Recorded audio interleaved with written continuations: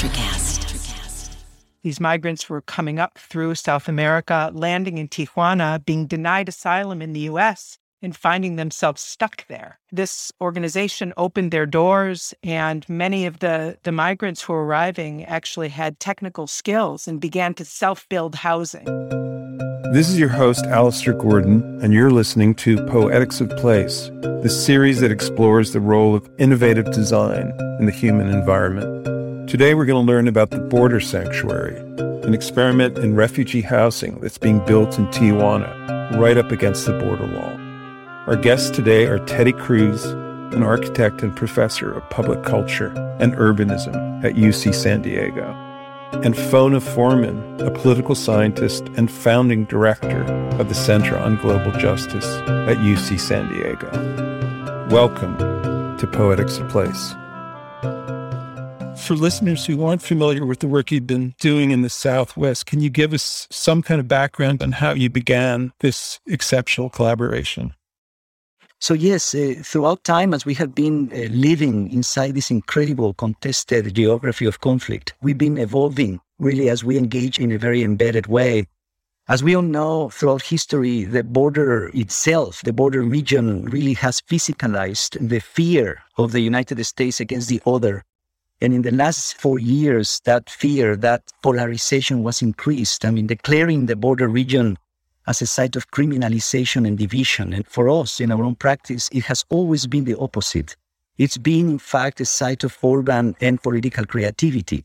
And that creativity, again, the creative intelligence of people trying to create their own environments out of the imposition of discriminatory and exclusionary political and economic forces.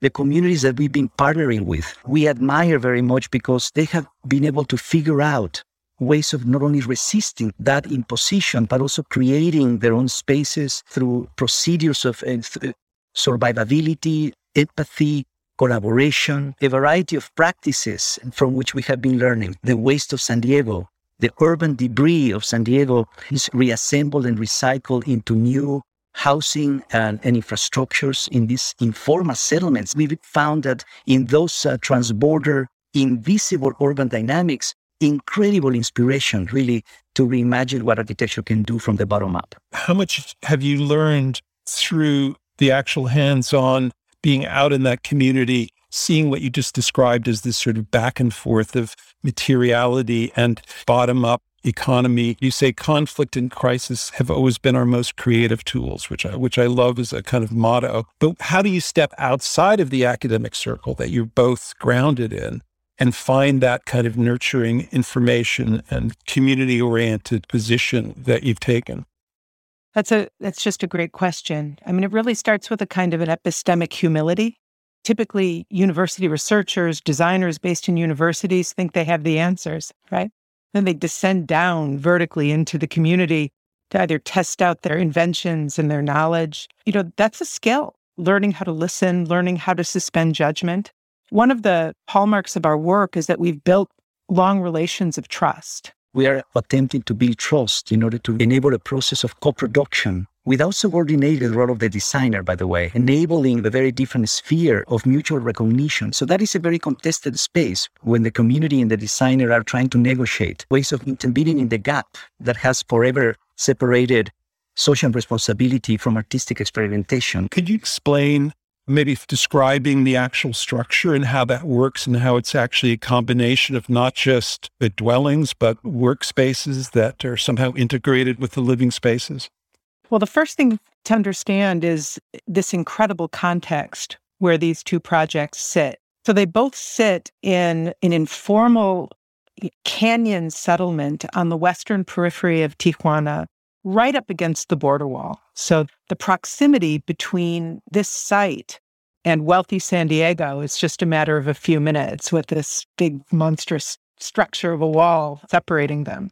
We partner very closely with a religious-based organization there who owned a small piece of land in this very unstable area of the canyon and began to receive migrants, initially Haitian migrants, after the earthquake in Haiti.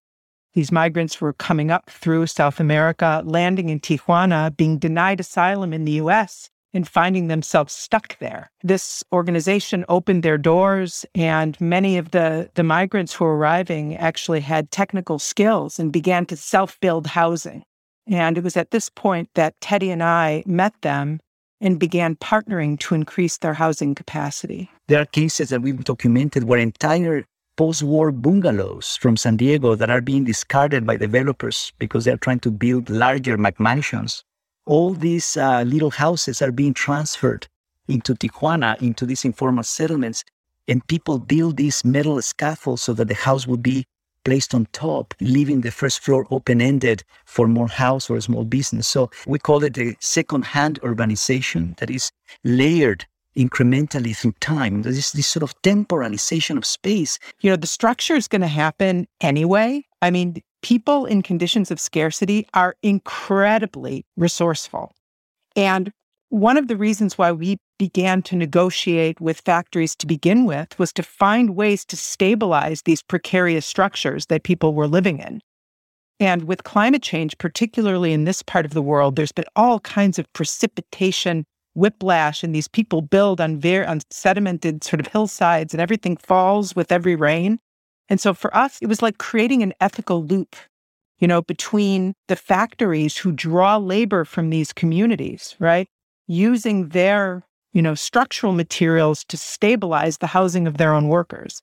So in a way, for us, it was always kind of a pushback against NAFTA to create an ethical loop of responsibility. We began to realize the potential to begin challenging the reductive definitions that have been institutionalized by the forms of governance or planning. For example, the idea that density should not be measured any longer as just an abstract amount of units of housing or people per area. That in those neighborhoods, we were with our partners measuring density as an amount of social exchanges per area, as an amount of the intensity of exchange. And the final one probably that is interesting for us is housing, which is really what brings us to the project itself, that housing cannot just be perpetuated as just units on their own, that in conditions of poverty, in places of poverty, housing needs to be embedded in an infrastructure of support.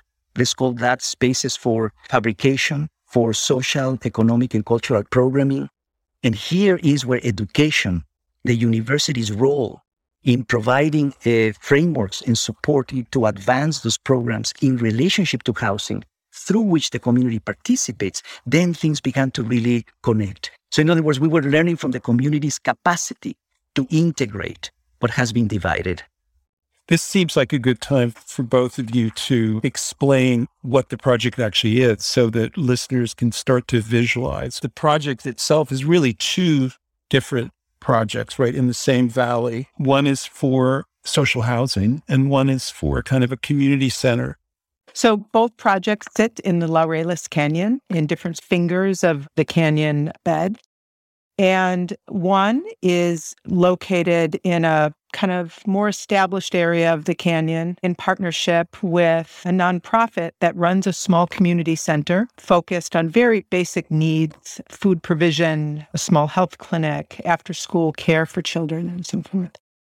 And the second one is a far more informal, very craggy sort of area of the canyon that's really become a receiving station for migrants who have been increasingly arriving in Tijuana over the last several years. Through the community station's effort, we had met a variety of nonprofit organizations working in Tijuana with migrant communities, figuring out how to create sanctuary and dignified spaces for these migrants to wait for asylum. And it was one of those organizations who connected us, understanding that we had sort of architectural capacity, design capacity, and this organization that had land and lots of people and was trying to figure out how to accommodate them. Maybe Teddy can just very visually, physically describe these different structures. Yes, obviously it's difficult to visualize what has become a very complex set of relationships, geographic, obviously physical, social, and material. We argue that managing that complexity is really the task of design. Right now, it's not just about objects thrown in the territory, it's really curating the relationship across many of those elements. That's what has been inspirational for us even though it's hugely masochistic, which is that we don't wait for the client or the brief or even, what accompanies all of that. We have been constructing the client, co-producing the client, and with the client, in this case, co-producing the brief through which we summon a variety of constituencies and support systems, even developing particular forms of financialization, let's say, where not only civic philanthropy is important, but also the economic representation of the university. So we have found out that the economic power and programmatic power of our public university can become leverage for communities to develop their own housing and their own public spaces. And that's what we began to realize, that we needed to work inside our university to propose to our chancellor, to propose to the institution a model that can redistribute resources, but also knowledges. And that's the reason we designed a platform to achieve these things, which we, again, are calling the UCSD Community Stations, which is a network of public spaces on both sides of the border, where education and research is co-produced with our community partners. And through that model of collaborative education that is cross-border, begin to incentivize what we call a new sensibility towards a regional cross-border citizenship culture. But also it became an incredible excuse to produce a double project, in this case, a shared model of urban development, managed and led and owned by the communities. This is what the community station model is, in a sense. It's a redistributed model of resources and knowledges. Now, quickly, if I can, the physical context of the canyon, as Fona was beginning to suggest. Let's imagine this canyon being the last informal settlement. I hate to call it a slum, but that's what it is. Yeah. Of Latin America, crashing against the border wall against the US, right there. And it is home to 92,000 people, right? So imagine an informal settlement that lacks water, waste management infrastructure, sewer, a variety of, right? It's a typical kind of informal settlement. And imagine all that waste, trash that is dumped because of lack of infrastructure and municipal services. It ends up infiltrating beyond the wall into the United States, into a natural, environmentally protected area called the Tijuana River Estuary on the US side. So what I'm trying to say here, which is maybe difficult to imagine for whoever is listening to this, what I'm trying to say is that in our work, Fona and I have been intervening into this canyon, because not only is urgent to re-intervene in these places of marginalization, but this place is an incredible example of how border regions need to be places to seek new strategies of interdependence. So by intervening in this canyon, we are protecting the environmental estuary on the US side, which is not only of San Diego, it's a common asset in the bioregion that unfortunately has been divided by a wall. So that's just to add a little bit of issue about why this canyon has been important. And through that, we are really raising awareness of a cross-border public. We have been working with our partners in Tijuana and in San Diego on creating what we call a cross-border environmental commons, which is an archipelago of conservation, trying to recuperate the remaining lands in the slum that have not yet been squatted, trying to protect them.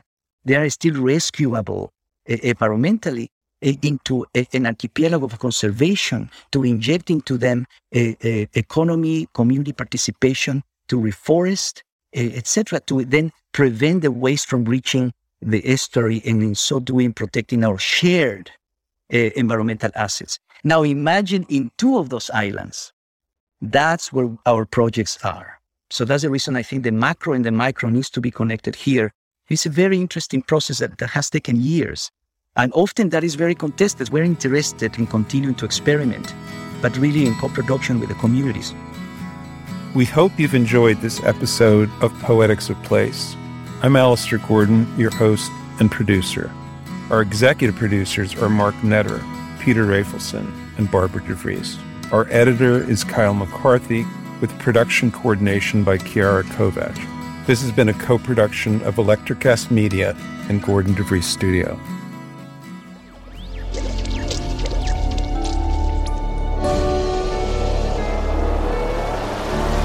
Electrocast.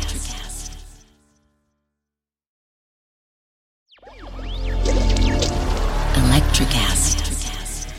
Welcome to the Candle Power Hour. Come with us backstage behind the scenes of show business spanning over 4 decades and bringing you the experiences that can only be told by the people who were there. Our guests are from the A-list, the F-list, and everyone in between. Get set for some of the most insane, hilarious, and inspiring stories you will ever hear. I'm Mercury. And I'm Diego. Your host for the Candle Power Hour. Miles, are you ready to record our promo for Season 2 of the Wanna Bet podcast? David, have you ever seen a grown man naked? Miles, we're not here to quote lines from Airplane. We're here to tell people that Season 2 starts August 18th. But I like Airplane. I know you do, but Wanna Bet is a sports betting podcast. Each week we bet $1,000 on the NFL teams and games that we love. Well, that sounds like fun. It is fun. And last year you picked over 60% of your games correctly. How'd you do? We're not talking about that. We are telling people that they can find us every Friday. So no more movie quotes. Roger. Electricast.